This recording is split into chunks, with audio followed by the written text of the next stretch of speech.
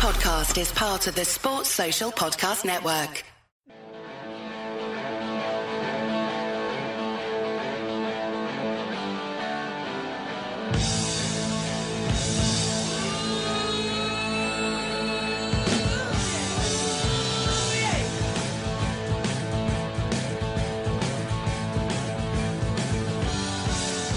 Hello and welcome, lovely listener, to the Anfield Index podcast. It's episode 283, which I'm sure is significant in some way, but I can't think of why.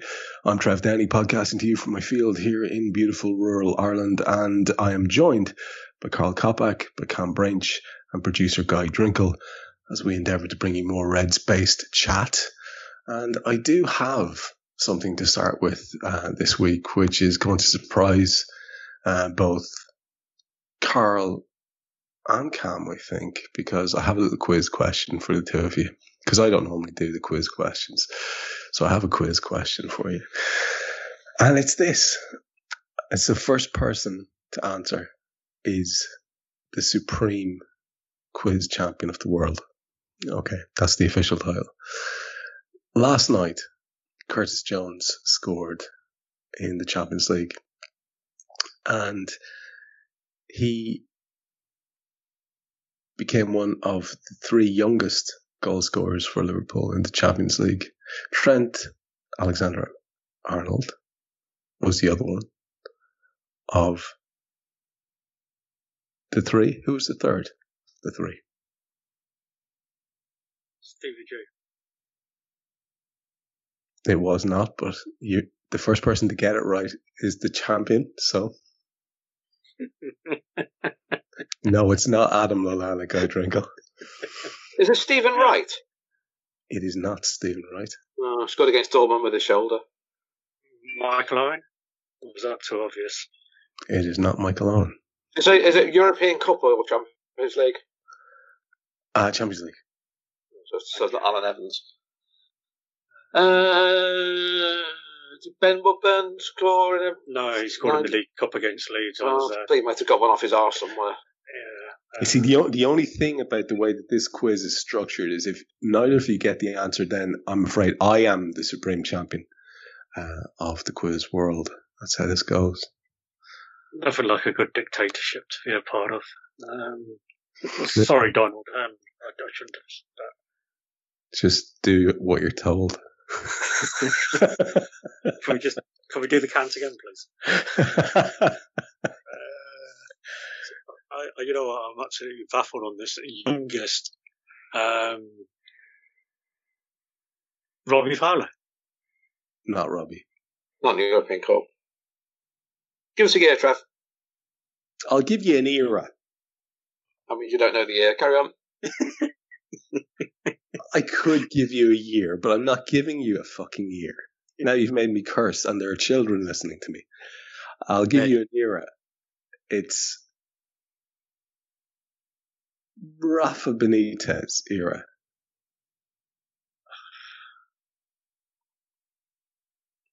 Jack Robinson. It's not. We could be here all night, can't we? Shall I give you the answer? Richie Partridge.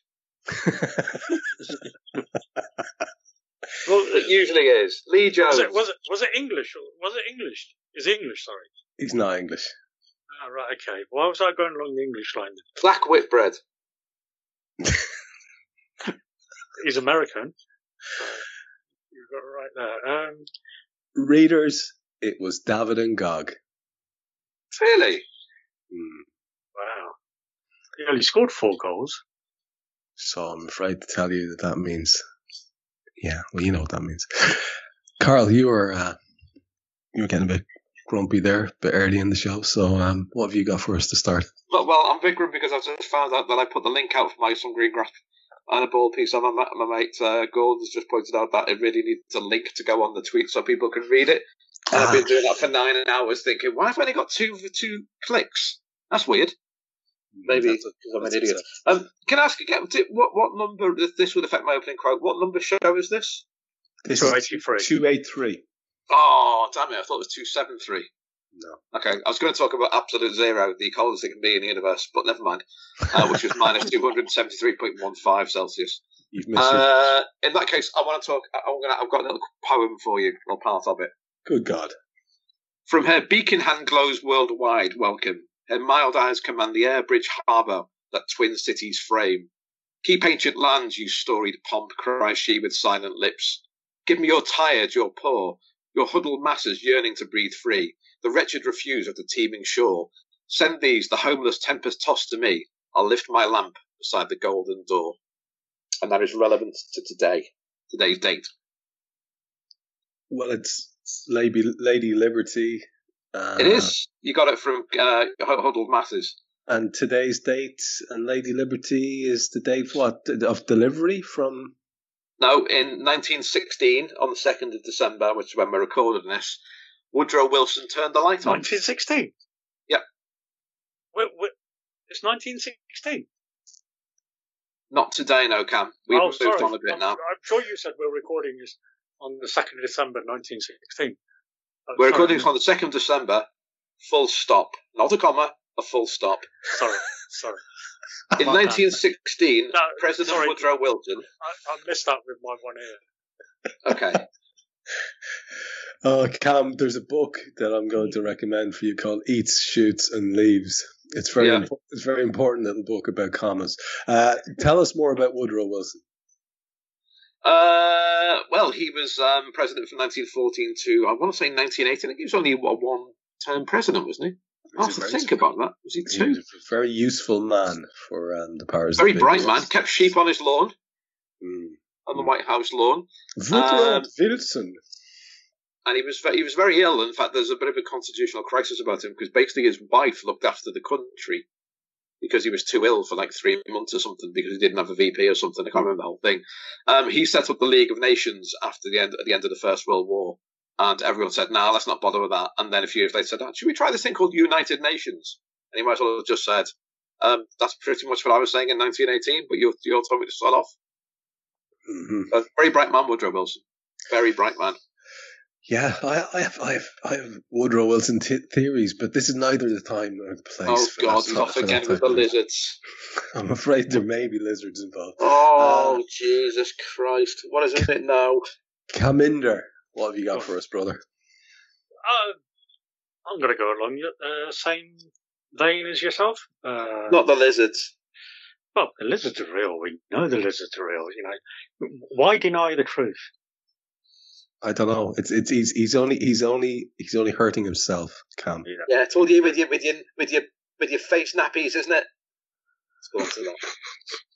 Good God. Good God. not even this show can go that low. Good Lord.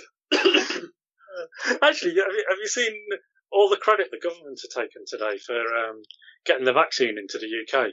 Because apparently it's because they left the EU, even though it was the European laws that allowed us to get the vaccine that quickly. Because we haven't officially left till the 1st of January next year. It would be a surprise if anything to do with that shower was either not humorous or farcical or simply disgusting. So I'm not surprised to hear that in the least. Really, I'm not surprised to hear that in the least. I was going to do a thing today, actually. Well, I was going to say that the people took a vote. Let me just say that. The people took a vote, Carl. I was gonna play a thing by George Carlin talking about germs and immune systems. Only about not that many years ago. It's horribly prophetic, but I just thought it might strike a wrong note with some people who are perhaps a little bit more on the fearful side, and I don't want to do that to anybody because everybody needs to deal with this in their own way, so I didn't do it, but maybe there'll be a time and a place further on. Your quiz, Cam, I'm looking forward. Yes. How did you know I was doing a quiz? You just said it. You just said it. Yeah. Right then. I'm good like that, Cam. I listen. I know it's a thing that neither yourself nor Carl are into. You're the only listener of me of this show. One of us, however, must listen for this show to function. That's how I usually work. Go for it. Okay. First answers only. Okay. 5 questions. How many teeth does an adult human have? Oh, 28? No. 34. No. I think it's 32. 32. Yeah, 32. So no one got that one. I think I got it. You were closer. All right, we'll do it like wingman, shall we? All right. You were closer. You know, because you are the reigning supreme overlord of the world. Thank you for acknowledging that. Thank you. I appreciate you acknowledging that. Which he isn't, but you didn't actually win the last quiz, but go on. Just won the quiz earlier on. That was your own quiz, man! Yeah, and I won it. It's three people, honestly. What is the largest bird of prey in the world? Golden eagle? No. No, it's not you, Trev, either. I've got a terribly un-PC answer, but I'm not going to put it out there. Go ahead. What is the largest bird of prey? The Andean condor. Well, of course it is. Okay. Have you seen the movie Condor Man? Yes. But I went to cinema to see that in the 80s, and it was pretty awful, but it's going to the cinema was a bit of a treat, so I just made myself enjoy it. But I saw it again afterwards. What a terrible film. Oh my God, it's so bad. The clue was in the name that it would be terrible. Now, looking back, I agree with you. But then I went to see films called Cannonball Run in the 80s. So they were brilliant, though. What's in the name, Cam? What's in the name? Anyway, quiz question number 3. We're both doing so well here. What is the biggest state in America? Texas. No. Alaska. One answer. Come on. What would you like to say? Carl? He's gone for a... Sorry about that, lad. He's still tweeting. I'm back. Have you uploaded your link? Did you hear the question, Carl? No, I didn't know.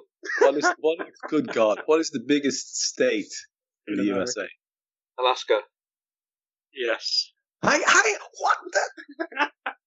I set the rules clearly at the beginning. One answer only. For the record, Carl, I just said that, and now you get to come in and copy my answer. So that's 1-1. Okay. Hey, listen, I gave you the nearest one. Yeah. I can't believe you gave me that. No, when you're giving him that one, the one he got wrong. Okay, interesting. Close enough. Who wrote Snow White and the Seven Dwarfs? What? Walt Disney. I don't know. So, how is it? It's not a Hans Christian Andersen one, is it? No. No, you're both wrong. And Drinkwater was wrong with Sleepy as well. It was the Brothers Grimm. Grimm fairy tale. Yeah, okay. Okay, this is the decider. I've got a choice of two. It's not really because I'm too up, but go on ahead. Are you too up? Where did you get two from? I'm just winding Carl up. Go on. Can we talk about your teaching qualifications? Did you just go in one day and say, I'm a teacher? I'm a teacher now, you know? Carl, of course that's what I did. Come on, man. I was an actor first. Of course that's what I did. Go on anyway. All right. I think the second question is you'll both get straight away. So, I'll do the first one, and then we'll have the last one as a tiebreak. So I don't think you'll get this one. All right. We'll do nearest. Do nearest on this one. Okay. So it's a number answer. How many eggs does the average chicken lay per year?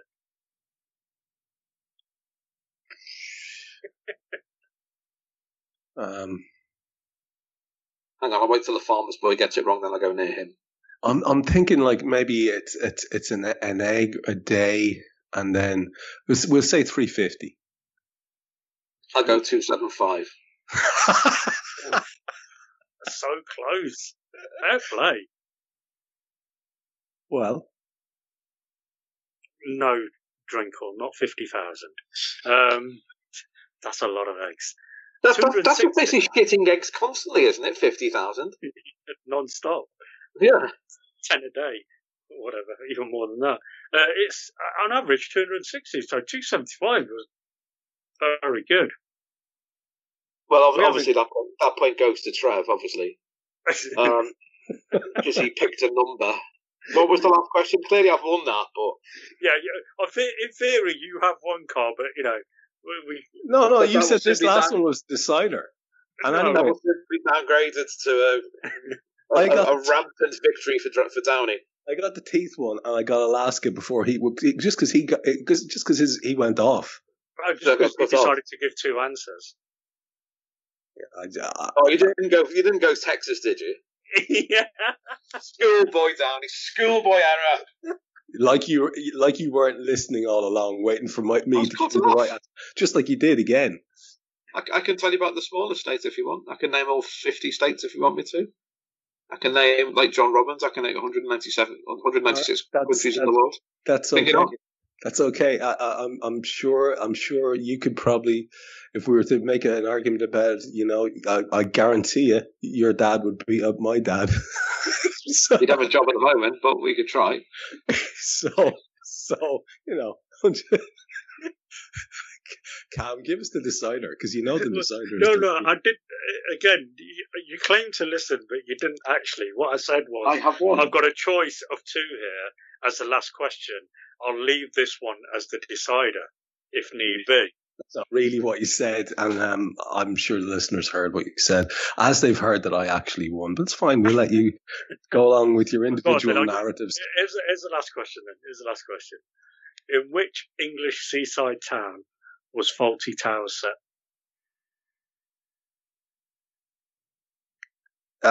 It's Swanage or something.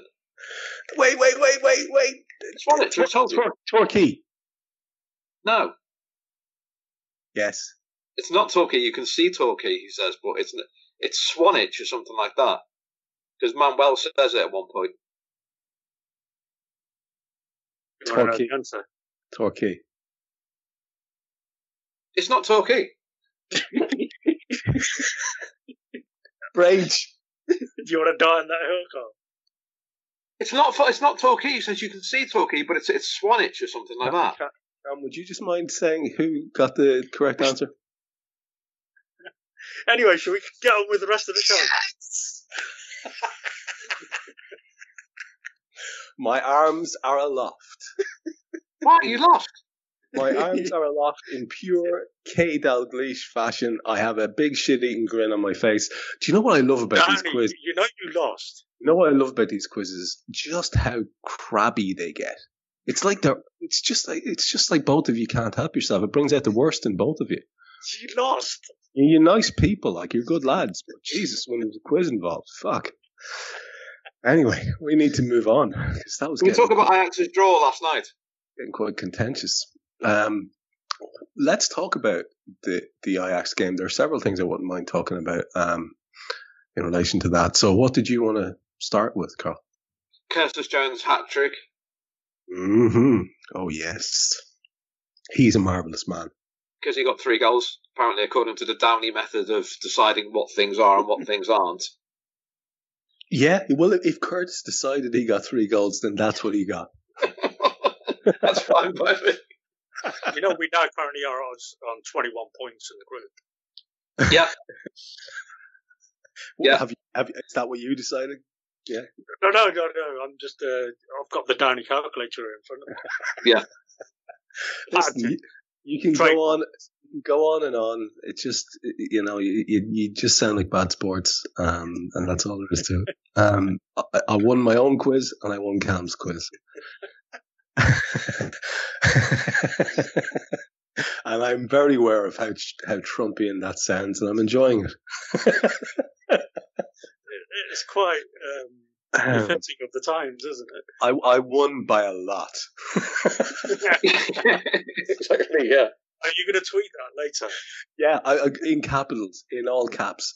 I'm going to say what I call you, the crazy Cam and Crazy Cam and Krabby Carl.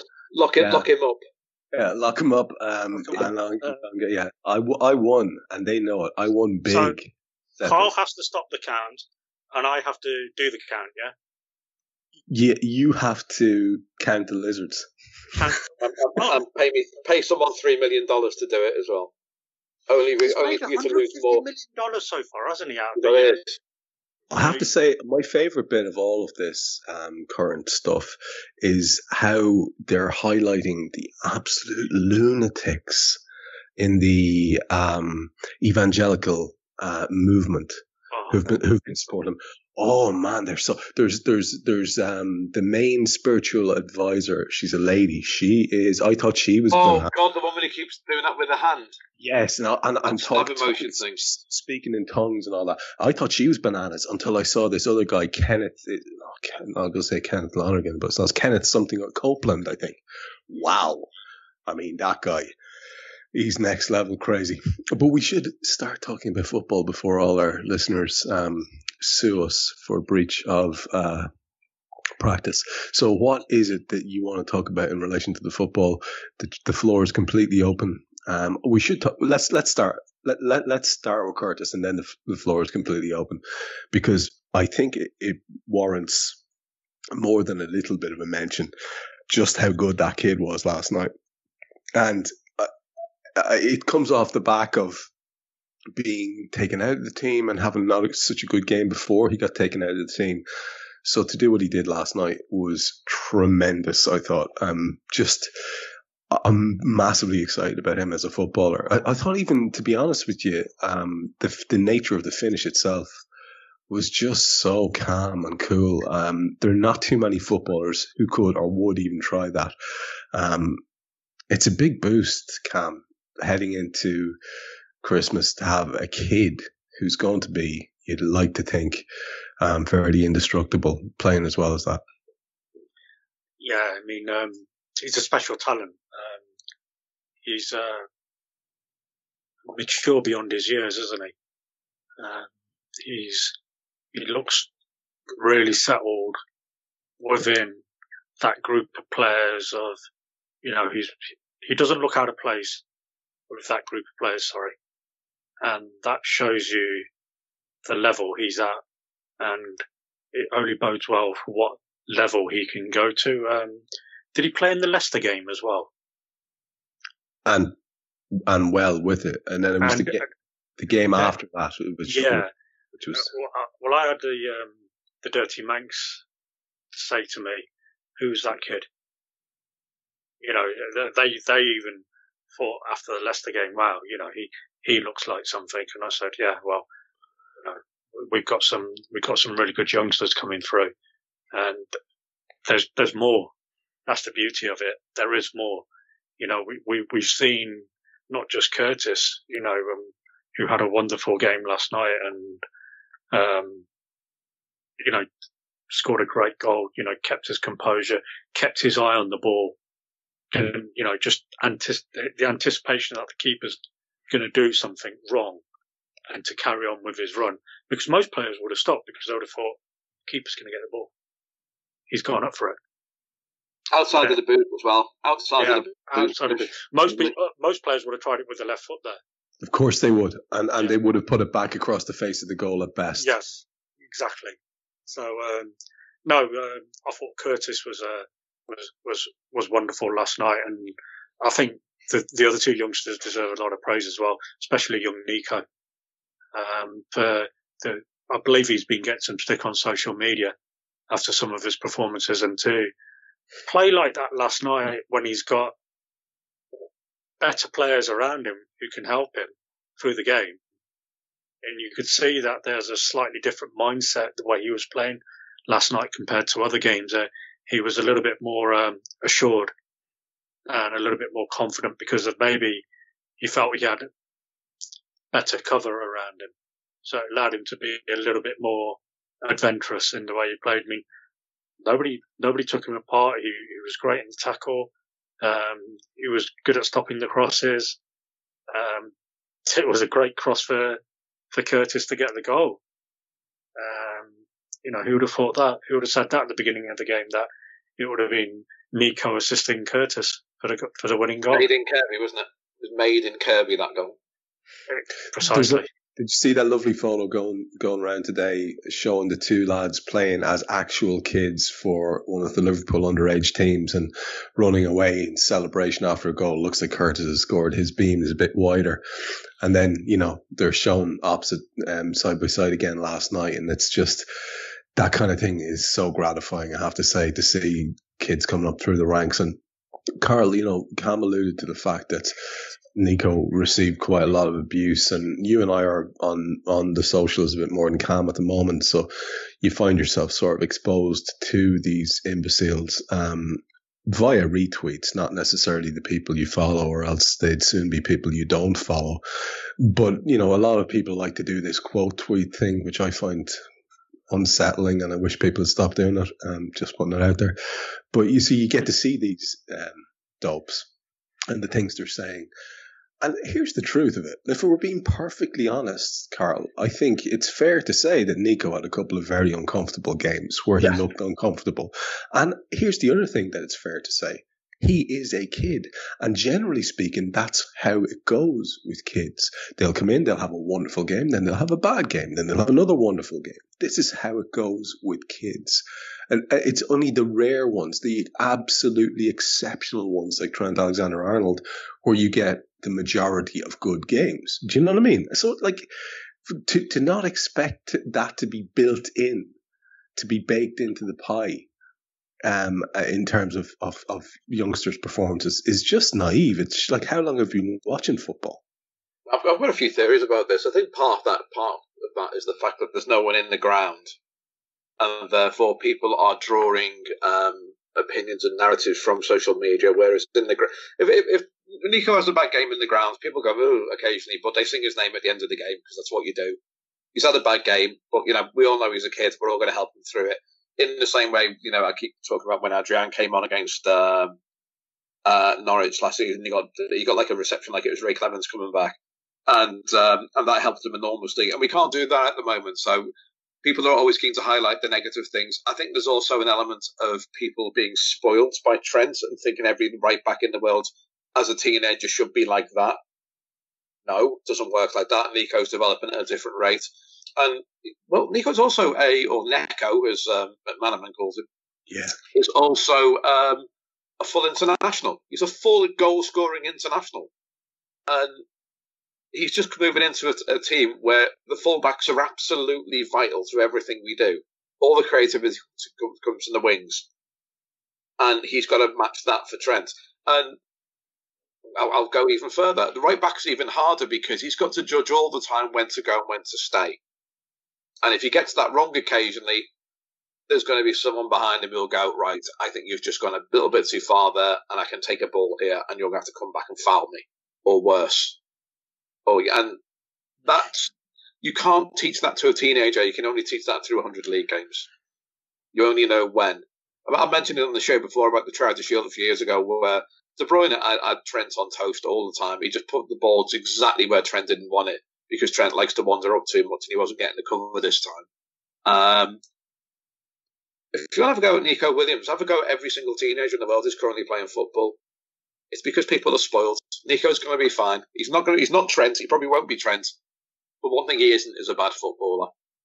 He's just playing a very, very difficult position, and he's doing all right at it. Yeah, you don't get into a Jurgen Klopp side unless you've got what it takes, and there are several people who are who can testify to that. Guys who would consider themselves and have considered themselves to be top class footballers who can't get a sniff. So it just never ceases to amaze me. And look, we should speak about the third member of that trio of kids who did so well, because I think everybody. We haven't actually talked about this. Obviously, the big news we missed by not doing a show last week was we missed talking about Maradona. It seems a little bit after the Lord Mayor's show now to do it at this stage. But one of the things that was really doing my head in was just how relentlessly awful and continual the bad news and bad buzz and bad vibes around football were.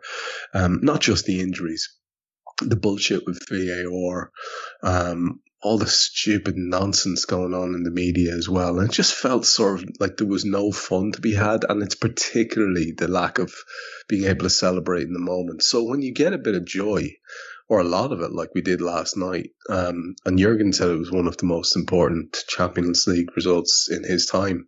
And I can see where he's saying it. You should really revel in that crack. And part of it last night was watching Big Queeving Gallagher doing his thing. Not many could have expected that, because I think if we're being completely honest, when we saw him before, we thought, okay, he's a big guy, good. He's got good feet, excellent. But if we're being perfectly honest, when we saw Queeving in the cups, there was something a little bit uncertain about that handling and the presence.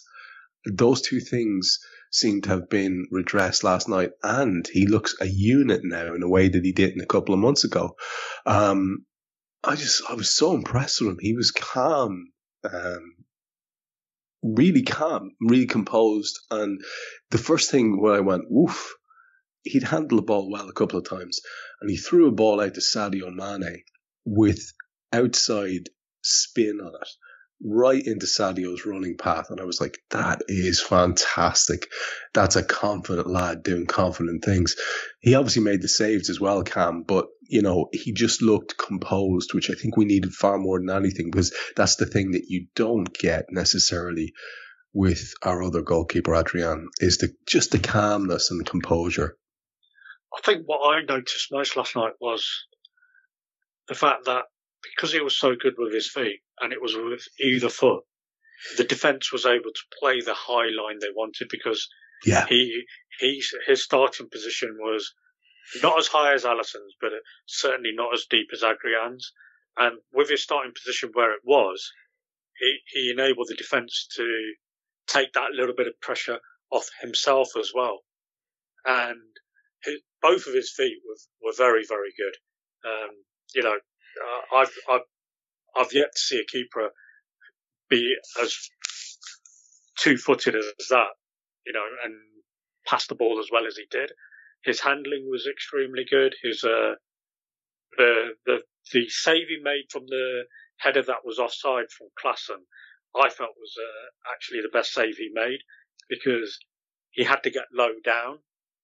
Whereas the other two saves he made, one was, they were not that they were easy saves to make, but they were more, he had a little bit more, they were easier than that one, I felt, if I'm going to say it actually that way. So I felt he did everything right. He kept it simple, he kept it tidy, and just really good. And I'm one of those who cannot pronounce his first name. Yes, you can. Yes, you can. You know, and there's a point there as well, just to follow up on what you said. Ali does that all the time as well. There's a player clearly offside. The flag is going to go up, but Ali will make the save, because psychologically he's saying, you're not getting the ball past me. And even if he has to really work to make the save, he will do it.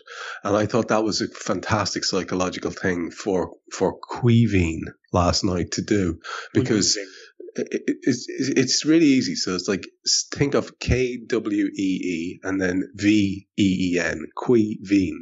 It's really easy. Yeah, you got it. So it's I just thought, you know, that was great. But I don't know, dude, that point blank save at the end from Huntelaar. Yeah, that was brilliant. It was a brilliant save. That is a reflection or a reaction save. It's pretty outrageous.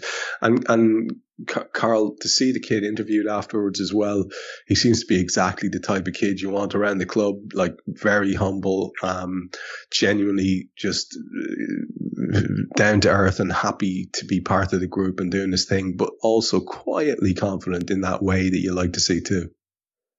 Yeah, I mean, there's every chance you might get a game on Sunday against Wolves. You know, I think so. Yeah. You know, I don't see why I shouldn't, to be honest. He's it's just really just good to see. I saw him live at when we played MK Dons in the League Cup a couple of years ago, and he made some really good saves then. So I've sort of always known he was okay. It's just it's a huge step for him. And they kept going on last night on the telly about, oh, that's another increase in his confidence. Lads, he's playing against Ajax in the European Cup. They talk about confidence. Man, yeah. I'm playing for Liverpool Football Club against Ajax.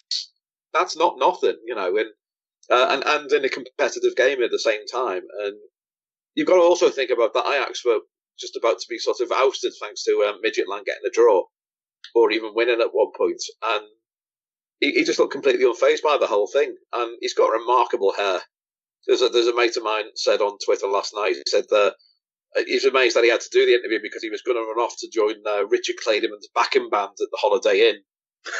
But, Richard Clayderman. Richard Clayderman, everyone. What a blast. That's one for the kids. That's one for the teenagers. Yeah. Richard Clayderman was a pianist with a big mop of Luke Skywalker type blonde hair. He was sort of famous on 80s TV, wasn't he? For some reason. That's not always with a tuxedo on with a white jacket. Yeah. Always. But the thing just one more thing quickly, sorry. I think also we all, a lot of us, owe John Achterberg an apology.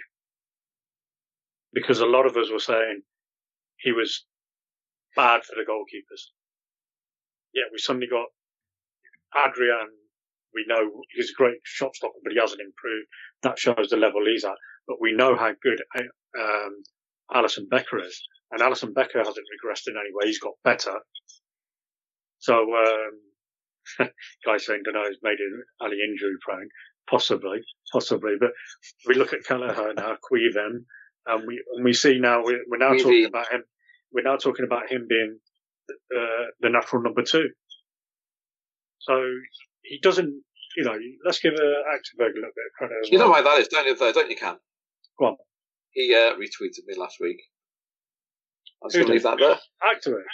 Yeah, Big John, yeah. Big John. Big John. Yeah. Big John. Acto. Big Acto retweeted me last week.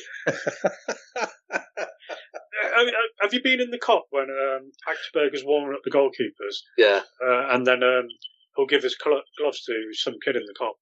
Yeah. He does that every home game? Yeah. Just a nice man. I would say one thing about Acto is he needs to have a word with Big Queven about his stick-on beard, because that thing is, as I saw it put brilliantly last night on Twitter, it looked as if he was after getting done up to play a shepherd in a primary school nativity play. With one of those sticky-on little beards. He's got to work on that. That beard is not ready for public display yet, Queven. You're a tremendous man, but I think you need to rethink that if you're listening.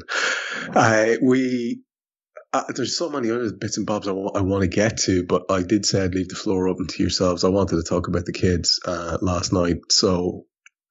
You boys are usually floating around with big ideas in your heads during the week related to football that you want to get off your chest. So the floor is yours, Chance. What is it you'd like to talk about?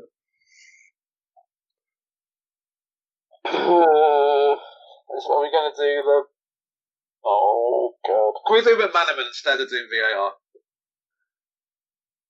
I don't know. I mean, VAR, I think, has reached epic levels at the moment of absolute disgust.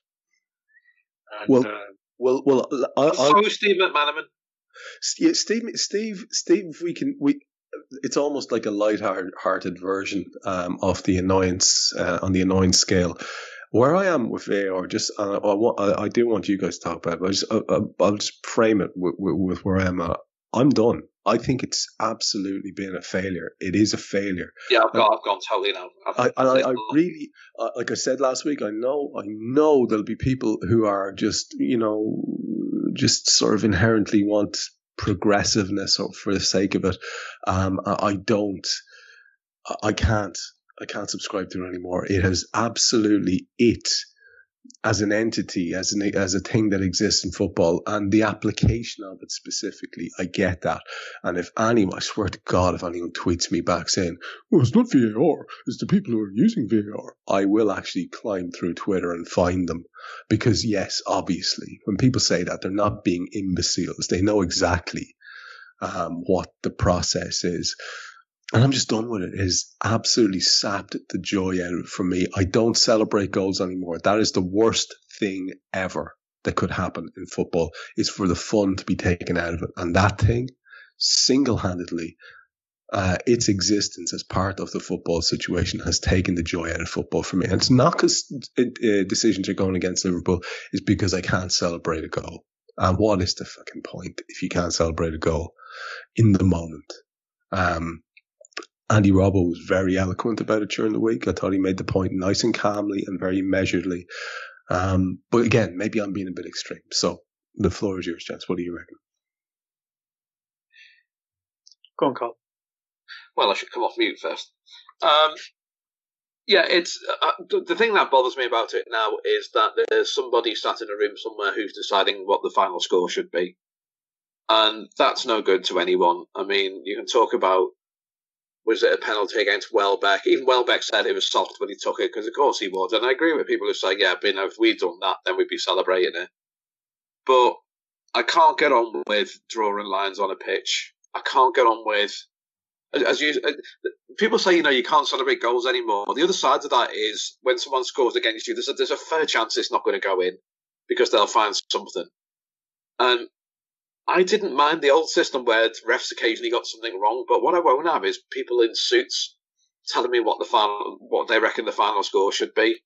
Mm-hmm. It's just ridiculous. Like, 2 penalties and 2 offside goals in our game. I'm still not having Salah as offside, by the way. I didn't see that at all. No, me either. It was nice last night just to watch the game and thinking, no, we've scored now, and they can't ruin this. That's a genuine goal. He's pointing at the circle already. He hasn't got to go through his mates. And my mate Caroline came up with some of this up perfectly. So she said, VAR should not be a training program for referees, because that's what it is at the moment. He'll blow for something. Hang on, no, his boss said, you know what, come and have a look at this a minute. I don't want that. I want certainty in the ground. And the running to the monitor thing is just like, give whatever we tell you we're going to say. That's all that is to me. Of course it is. And the overwhelming majority of decisions have gone exactly that way. I think that you can count in the fingers with about 2 fingers the amount of people who've not gone with the recommendation from Stockley Park and have stuck by their original decision or whatever it happens to be. And that's not good because there is a bang of subjectivity off it, Carl. That's what kills me about this.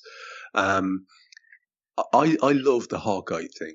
I have to say, I love the Hawkeye thing because it is a definitive yes or no on whether a ball is over the line or not. I have zero issue with that, even when we lose out like we have done on several occasions by a centimetre, and perhaps even a title lost by a similar margin, and very recently a goal which did not stand from a similar margin. So but I'm okay with that because that's just black and white. That's how it is, and the technology can't be quibbled with. What can be quibbled with is the apparent subjectivity in the way that it's being applied. Well, that's it. If VR works, if you take humans out of it, it's as simple as that. But you can't do that because we see things differently all the time. David Cruz was absolutely convinced that Jordan Henderson was offside. Absolutely convinced. Sorry, Sadio, wasn't it? Sorry.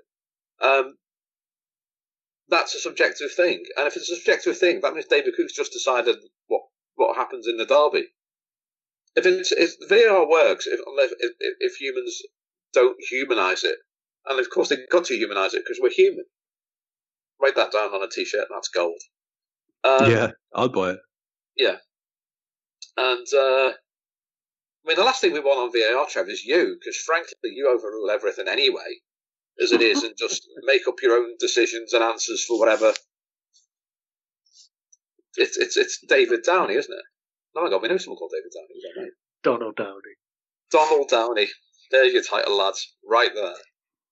If you think that's going as the title of the show, you've got another thing coming. I overrule it. It's going to be the greatest quiz man of all time, isn't it? It's going to be Trev Quiz Man. I won by a lot. That's what the title's going to be. It's apparently. But Cam, I know you want to have your tuppence worth in this, and I think you're bent out of shape about it too, right? Oh, totally. I mean, I agree with everything you said. How the goals that have been scored lately, I've not celebrated. I've gone yes when the ball has gone, and then I thought, oh shit, no, something's going to happen here. I was convinced the Mo goal was a goal. I couldn't understand how it was given offside, why they suddenly decided to use his feet when his body was leaning one way. And what's annoyed me most about what's happened with VAR this season is how they've changed all the interpretations of everything they're doing. There was no clear and obvious error when he did not give the penalty. Exactly. When it was, even though it was a penalty, I'm not saying it wasn't a penalty because Robbo kicks the foot. He hasn't played the ball. He's kicked the man. That is a foul. Whether we like it or not, according to the laws of the game, you kick an opponent, that is a foul. So, but the fact is, the referee didn't deem it a foul. So he hadn't made a clear and obvious error. No one did. No one did. He was looking right at it. And what it was, if you watch Welbeck's reaction, there's more than a delay. We've always, all the other opposition fans have gone on about, well, look at the way Salah's delayed to go down. Obviously, this proves the point. If you don't go down, you don't get the penalty. Yeah. But also, Brighton carried on playing. Because they knew it wasn't a penalty. Yeah. They didn't feel it was a penalty. So that I have one issue with that. The second issue I have is, when it comes to drawing the lines on the pitch now, you cannot determine the exact point at which the ball is being kicked to then determine those lines. Because you cannot tell if that ball is off the foot or is still on the foot when they freeze that frame. So what they should do is what the Dutch have done. And the Dutch have brought in a margin of error of 5 centimetres. And they're applying that in the line they're drawing. So if the player is, even if he's off by 5 centimetres, they're deeming that to be onside. Because they're allowing for the margin of error of when the ball is being kicked. That sounds like a sensible solution to me to help with all these situations. Because that would then mean that the Salah goal was correct and the Mane assist was then correct for Henderson's goal. So you've got to be... The problem is the authorities, they're complicating a very simple thing. They're overly complicating it. I mean, suddenly now the offside is... If the top of the arm is now classified as a part of the ball is acceptable to score with. So the top of the arm is no longer offside. But Cam, it's impossible to read this as anything other than sapping joy and entertainment from the game for the sake of doing that. It's impossible to read it as anything other than a disservice to fans. Fans are not being considered here. Think of new fans now watching the game. They're watching that and they're thinking, what the hell? Why would I want to carry on watching this?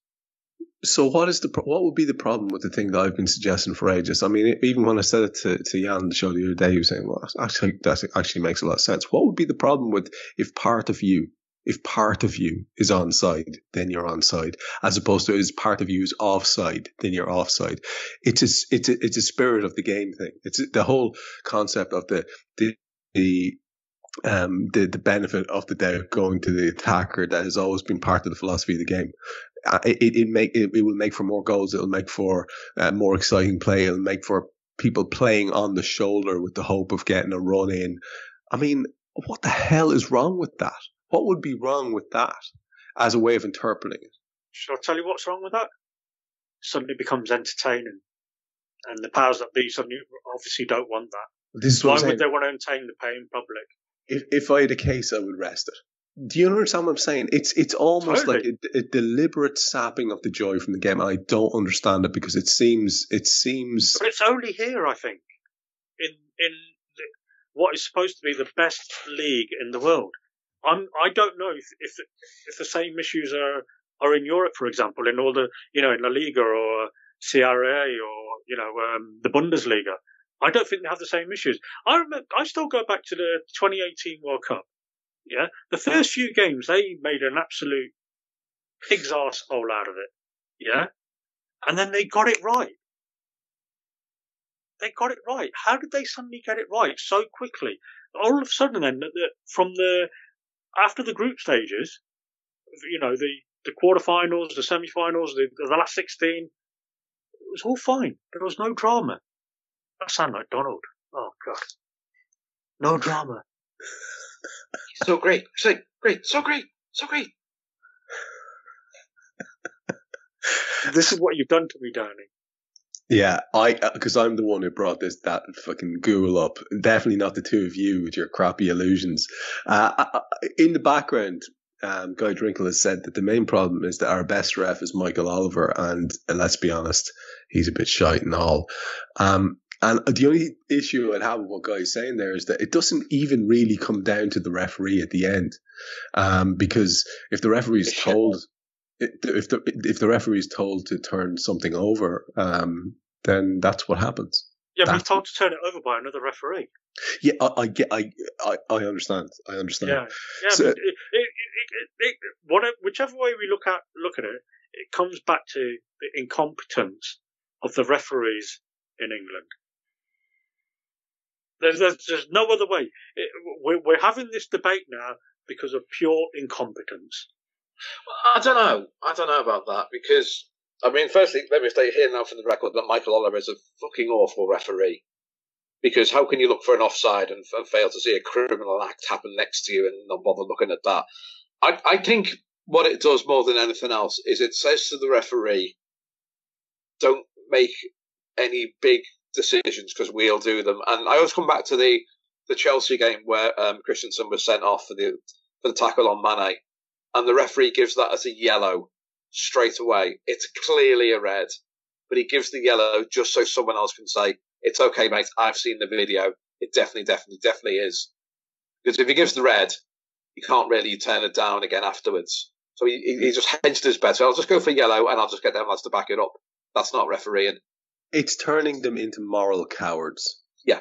It's what it's exactly what it does. It's turning them into moral cowards. Here's another one. Did you see the incident, West Ham, Aston Villa? I didn't see that game, no. Okay, well... The Grealish offside or something? It wasn't Grealish, it was Watkins who was offside. Okay, the only reason he was offside was because he was being manhandled by the defender, and he was trying to get out of the headlock he was in, so he'd had his arms out, and because his arm was out, he was offside. It was in the penalty area, so if his arm wasn't out, he would have been onside, but his arms were out because of the headlock, so they didn't give the foul. Oh my God. So that would have been a penalty. Everyone knows, Cam, that when you're fouled, you've got to be fouled onside. It's perfectly simple. So if you headbutt a player off the ball and he's offside, it's okay. You've got to keep the line. See where the line is and then be fouled. You know what? I'm not being funny, guys. Yeah, I'm falling out of love with football.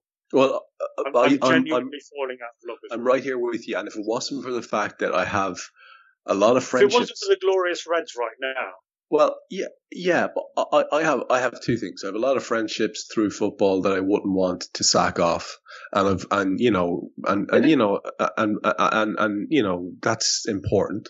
And I have commitments to do these shows, and honestly, I think I'd have loved a break from it about a week ago, and last night was a massive fill up in that regard. I have to say, it really that sort of reinvigorated me a bit, because I was done, man. I was sickened. The whole Des Kelly bullshit with BT, that interview, that really infuriated me immensely as well. And then having to endure Carragher and Neville talking about how Klopp is like Ferguson playing mind games. Bore off. I just found it all so intense. Micah Richards, Micah Richards saying you can't have 5 subs because that gives the big clubs an advantage. Can I just use the words Kevin De Bruyne here? He gives Manchester City an advantage over Sheffield United. Yeah. I mean, what type of argument is that? And it's I will never fall out of football because I've still got my own romanticised view of it and everything, but I can't listen to pundits anymore. I just can't. I mean, sometimes I find it quite interesting.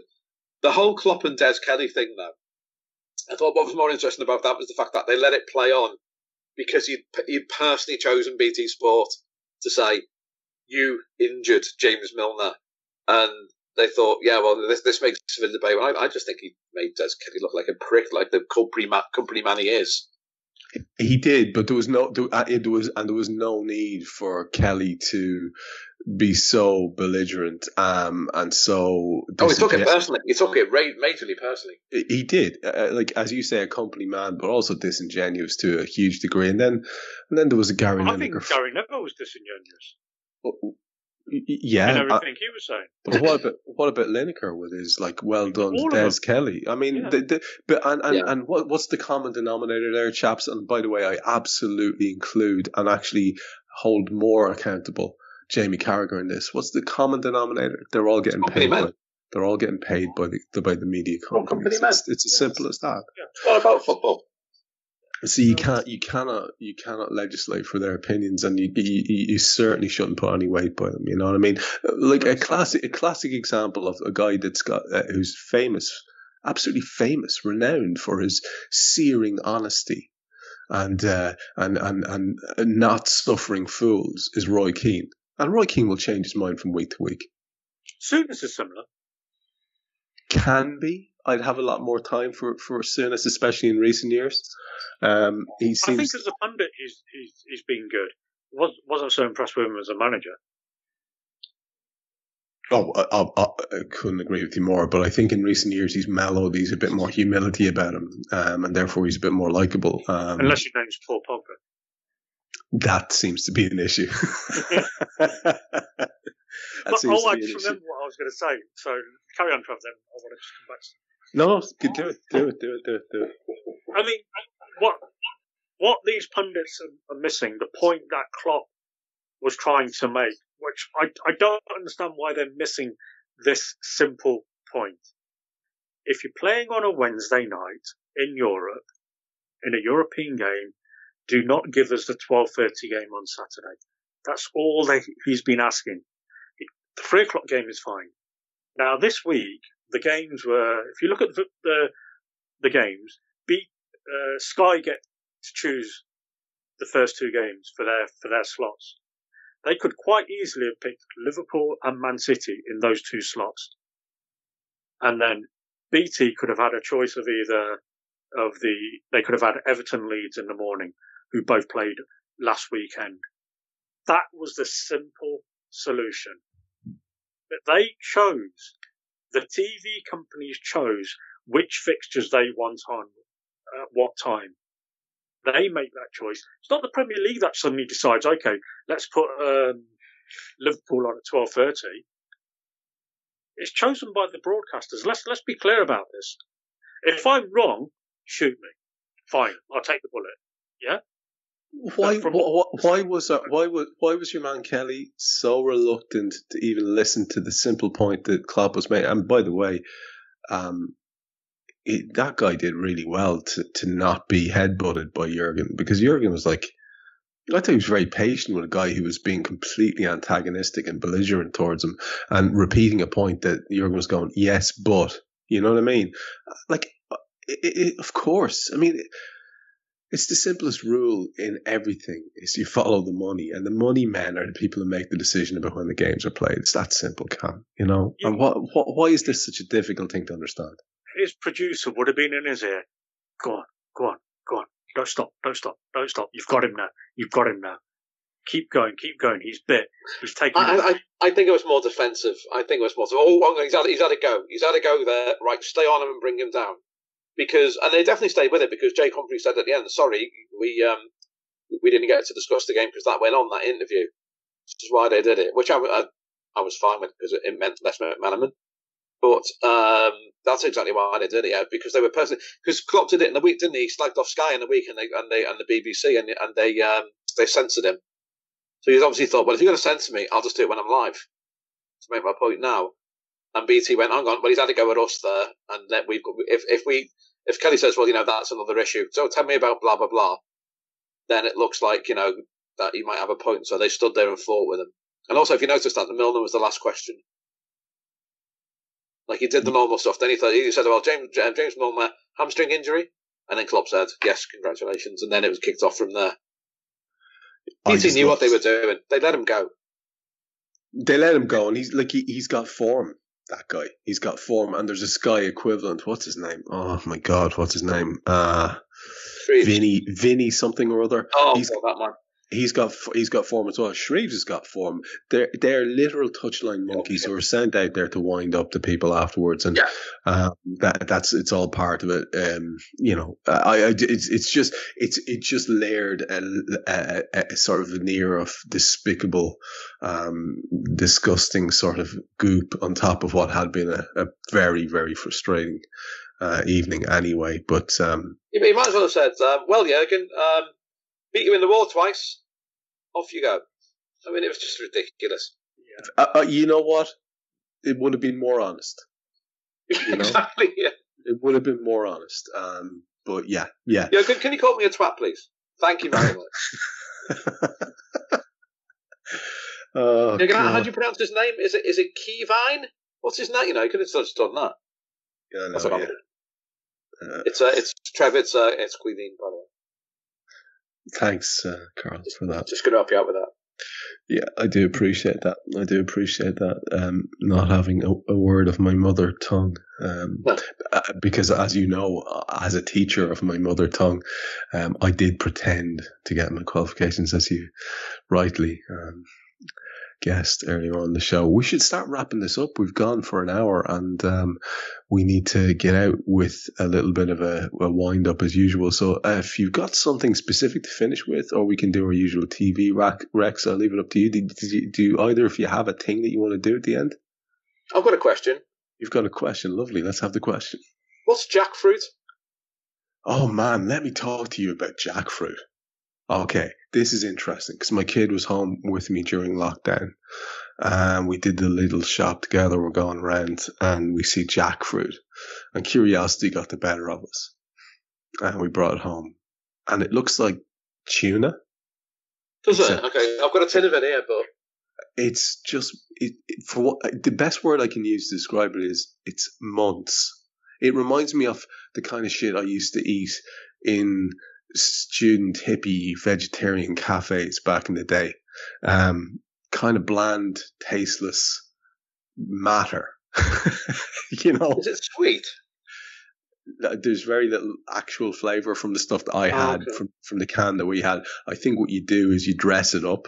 I think that to me it had a real sort of almost, not that they're similar in terms of texture, but a real kind of tofu buzz off it, in that there's nothing to it, but if you put flavors in it. Do you know? Now, again, I'm free to be contradicted on that. That was my personal take on it. It's like the fruit version of cress. Yeah. Although I'm be a bit more partial to cress. Honestly, I found the whole thing a little bit depressing and disappointing. But I've enjoyed that jackfruit. A little alleyway. This is what the people want. It is, it is. Cam, what have you got to finish us with? Food related? No, nothing food related. Okay. Unless you want to talk omelets or pizzas. Your two meals, the 2 meals you can cook. No, I can't cook pizza. Mrs. B does the great pizza. Oh yeah, that's right. Of course, I forgot that. Yeah. Well, can I bring up then that it's Mr. Brench's birthday this week? Well, I was hoping he would, but he's gone all bashful for once. For once. Yeah. I've been telling the family. It was Mrs. B's birthday yesterday. So happy birthday yesterday, Mrs. B. Happy birthday indeed. I was saying to them today, because I was saying a couple of days or whatever it is to your birthday, and I said, yeah, it's 2020, it's been cancelled. Let's just cancel it. It's just easier. It's better to be safe than sorry. Wear a mask, people. Jesus Christ, Cam. That's probably the bleakest thing you've ever said in this show. It really is. I don't know. I'm sure I said bleaker. I don't know. That's pretty asking the anti-vaxxers to wear a mask is probably bleak to them. So I'm sure we haven't got any of those. I'm sure we got all 5 listeners are sensible. All 5. Yeah, I aim high. Should I play us out? I've got a quote. Oh, you got a quote? Okay. Yeah, and don't forget, cop out. If you don't get this, I'll be really upset. Oh, yeah, bring it on. Who it is, okay? Right. When we hang the capitalists, they will sell us the rope we use. Is it anyone I'm named after? Think about it. Who would be the complete opposite of a capitalist? Someone who would be. That's where he was going with the question. Is it Karl Marx by any chance? Close. Lenin? Really close. Engels? Close. No. Trotsky? No. Lenin? I've said Lenin. Castro? Stalin? Stalin! Hey. Well, I knew we'd get a Stalin quote eventually. Excellent work. You just killed 50,000 people, that's all. I think more than that, actually. Oh, I had some better ones than that. I thought I won't go too far. My favourite part of that whole conversation is how you said that Marx and Stalin were close. That was fun. I enjoyed that bit. Yeah, but you know what I meant. They view the doctrine in very, very different ways. I'm going to play us out with something that's appropriate, that was linked to us by young Branchy earlier on. Richard Clayton. It's Richard, ladies and gentlemen, it's Richard Clayton. With the lovely Barbara Dixon. With the lovely Barbara Dixon. One for the teenagers. Oh my God. That's 2 today. Oh, wow. Cam, I've got a quiz question for you to finish the show. Go on then. Name the song sung by Barbara Dixon and Elaine Page that was #1 for years and years. I ain't got a clue. You do, man. You know what my music's like. I mean, saying that is probably my era as well. This isn't music. This is the thing, the stuff that was foisted on us in the 80s. Yeah, in the 80s, I was thinking it was 70s. It's a great song as well. Wasn't it good? Wasn't it fine? Isn't it madness? Isn't it madness? You won't be mine. Didn't I know? Oh, no. Yeah, I could do the whole thing. I can hear it, but I can't. I don't know what it was called. There's a friend of mine. I often reference the name called Dev. Every now and then, I literally have conversations with his sister, based purely on the lyrics of that song. I'm so proud of that. Dear God, that's every now and then. Just isn't it madness in capital letters? I know him so well, Cam. I know him so well. Oh, yeah. I can just. Was that it? That was 70s. That wasn't 80s. No, that was mid-80s. That was #1 for years. Yeah, Elaine Page. That was fucking wow out and everything. And I get to put it on Instagram later. Excellent. You just know that Carl Coppa is going to be wandering around his gaff singing that and really trying to hit those falsetto notes as we go through the night. That makes me quite happy to think. Yeah, I don't remember being a duet. I just remembered Elaine Page. So, there you go. So, without any further ado, we will say goodbye to you for this week. That has been the Anfield Index podcast, and you've heard Carl and Cam and myself. Guy's been contributing away in the background. He's still doing it, mentioning S Club Party. And Guy, what I'm going to ask you to do is just fade this out if you could and into the theme music, but give it a couple of seconds so people can have a little bit of listen to our little tribute to David Prowse.